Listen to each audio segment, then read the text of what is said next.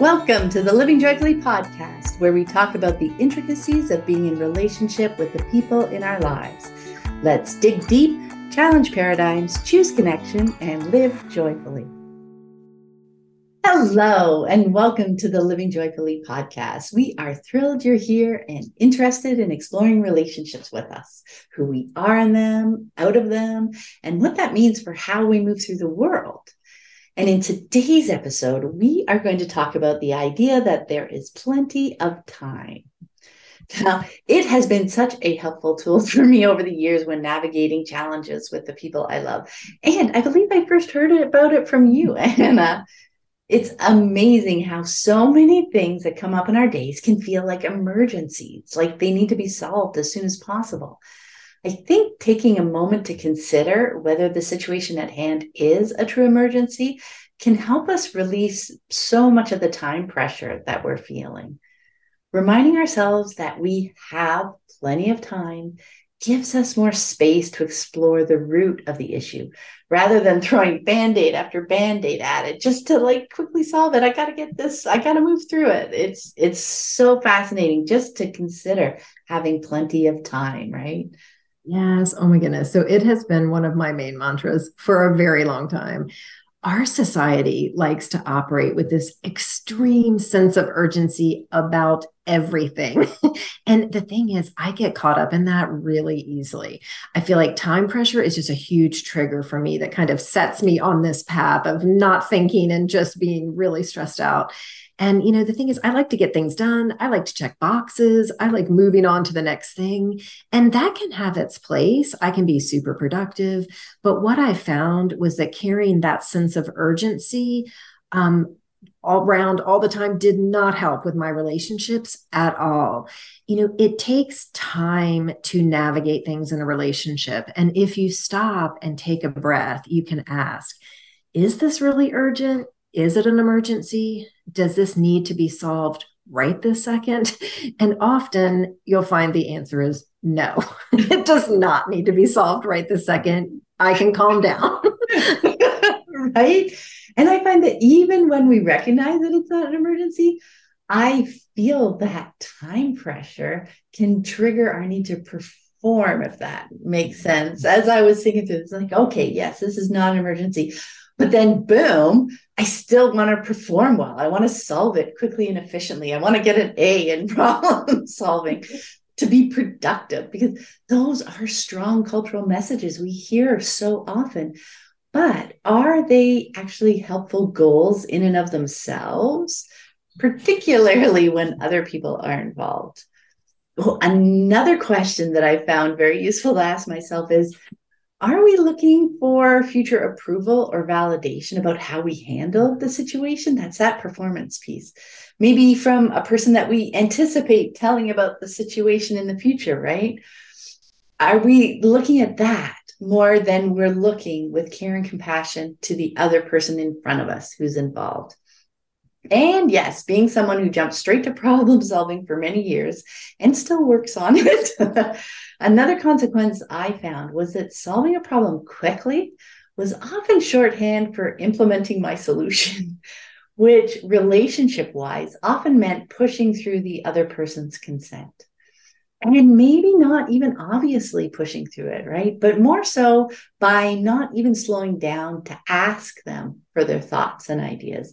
Instead, just presenting my solution with an energy of course, this makes sense and you'll agree, let's do it. But I came to see that approach definitely took a toll on my relationships, on my connections with the people in my life. Their trust in me dwindled because they felt less seen and heard by me over time, because I wasn't asking them what they thought. I wasn't asking them for their ideas. I was just saying, oh, yeah, look, this happened. We can do this instead. Let's go, just pulling them along with my energy. Exactly. And as you'll hear us say so many times, everyone wants to feel seen and heard. So anything that's kind of short circuiting that is going to be an issue. And, that's the thing. When we're holding speed and efficiency and production ahead of people and connection, it's going to take a toll, period. And again, I like to be efficient and get things done. So this isn't about just stopping all the things. But for me, it's about being aware of the energy I'm bringing into a situation. And if another person is involved, am I taking the time to really hear them and understand them?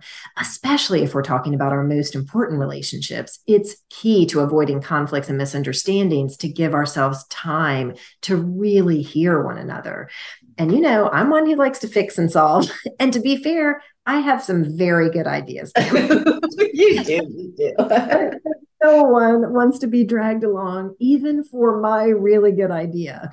And so remembering, how we've talked about this in the past on the podcast of, how different everyone is. We see and process the world differently. So my really good idea might be a really good idea for me and not for the person I'm in relationship with. But if I push through their consent with this intense sense of urgency, it ends up just leaving us feeling so disconnected. Yes. And when I'm feeling time pressure, particularly like self imposed time pressure, I found that I am much more apt to take that conventional straight line path from A to B to solve the problem because it feels like a race against the clock to me. Mm-hmm. And when I can realize that that's happening and remind myself that there's plenty of time, I feel more expansive and free to be curious. I feel I have the space to more creatively navigate a challenge. Because you know what? And that's fine too. If it was just me, I could take my straight line A to B and do it and move on. But as I chat with the other person or the people that are involved, I can give them that space and just slowly map out what's going on, right? There are signposts of everyone's needs. Maybe there's lines of trees representing the constraints that we're discovering, maybe environmental constraints, maybe time constraints, maybe capacity constraints, right?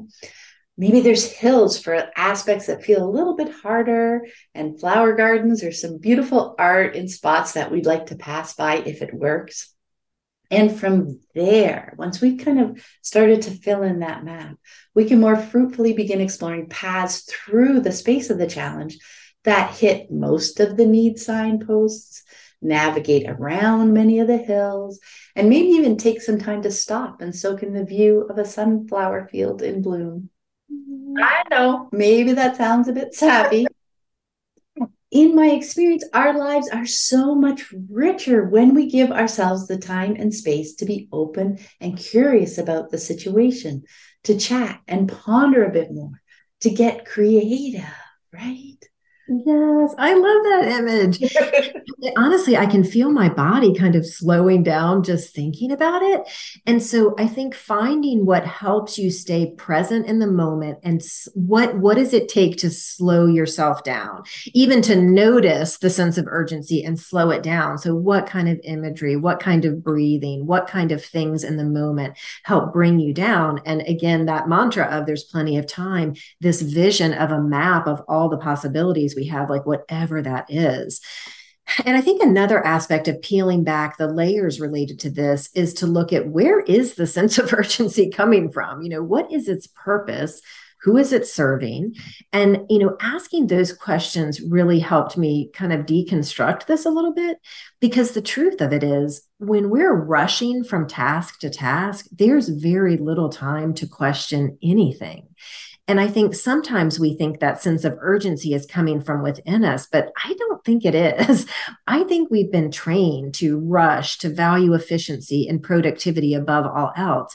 And I think humans naturally want to connect, and the two just don't really work well together. So the question for me becomes, do I want to sacrifice or harm my relationships so that I can be a better producer for society? And I would argue that people in strong connected relationships actually bring more to the world and end up producing the most amazing things. And so how this looks in practice for me is when I find myself feeling frustrated or trying to rush someone along to my chosen outcomes, I just stop and I take that breath and I say, there's plenty of time. And I feel it. the energy instantly changes. And if I'm still struggling, I will ask myself, where is the sense of urgency coming from? Is it even real? And is it helping? Because that's the thing. Even if we feel there is some real time constraint, there is some real thing that's driving it. Is it helping me make the choices in the moment? Is it helping the two of us get through this situation? Because if it's not, we still need to set it aside, even if it's a real thing, because we're not getting anywhere. And, as I mentioned so often, this applies to our relationships with both kids and adults. Rushing a child out the door frustrated or pushing a partner to get something done on a timeline without regard to their experience of it, it just doesn't feel good to anyone. So reminding myself there's plenty of time just grounds me back in that moment. Because the truth of it is, if we're 5 minutes late, if we miss the thing altogether, if the project doesn't get done, the world does not end. Most likely a year later, it'll be hard to even remember what the issues were. But if we continually push past the people in our life, if we push them along this arbitrary timeline, it will absolutely impact the relationship. And that's something I want to avoid. Again, back to priorities from episode 1. I want to keep my relationships as the priority. And if what's being handed to me by society is in conflict with that, then I want to question it and ultimately set it aside. Yes, exactly. With relationships as my priority, I want to use that lens as I navigate my days. And it's fascinating to discover how often cultivating connected relationships is at odds with the societal messages that we read or even just infer from how people are moving through and navigating their days all around us, right? The immense value given to having power and influence over others, the call to create strong boundaries to protect ourselves from others, the importance of being productive members of society at the expense of others. It is just so interesting to think about how relationships, while talked about so often as being an important part of our lives, in reality are often expected to take a backseat, right? So with that, here are some questions you might want to ponder as you explore the idea that there's plenty of time. Our first one is, when you imagine the idea that there's plenty of time in the context of a disagreement with a friend, partner, or child, how does it feel? Just bring that idea, that lens of plenty of time in. Does it feel expansive? Does it feel overwhelming? Does it feel just plain wrong? No, I don't have time. Why is a great question to ask yourself at that point. What is it that's making me feel like I don't have time in this situation?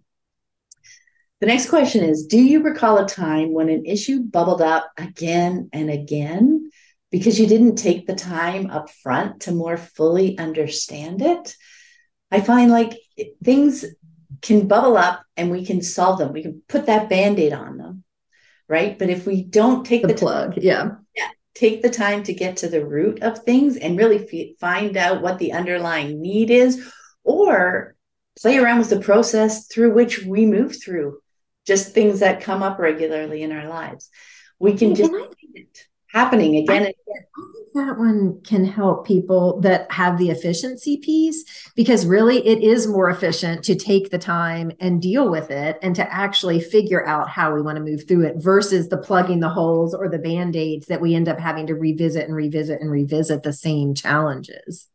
Exactly. It is so interesting to think about that we think we're being efficient, we think we're being productive, but so often what that also, maybe it bubbles up over and over, but maybe it has relationship implications that I have to spend time, with later. Right. So you can start to discover that it's really a choice of where do I want to put my energy in the process, into the space up front or into the going through it again and again. Okay. Question 3, where in your life do you feel time pressure? What if you could release that? How would that feel? I think that could be a big one too. And what if you release that? How would that feel?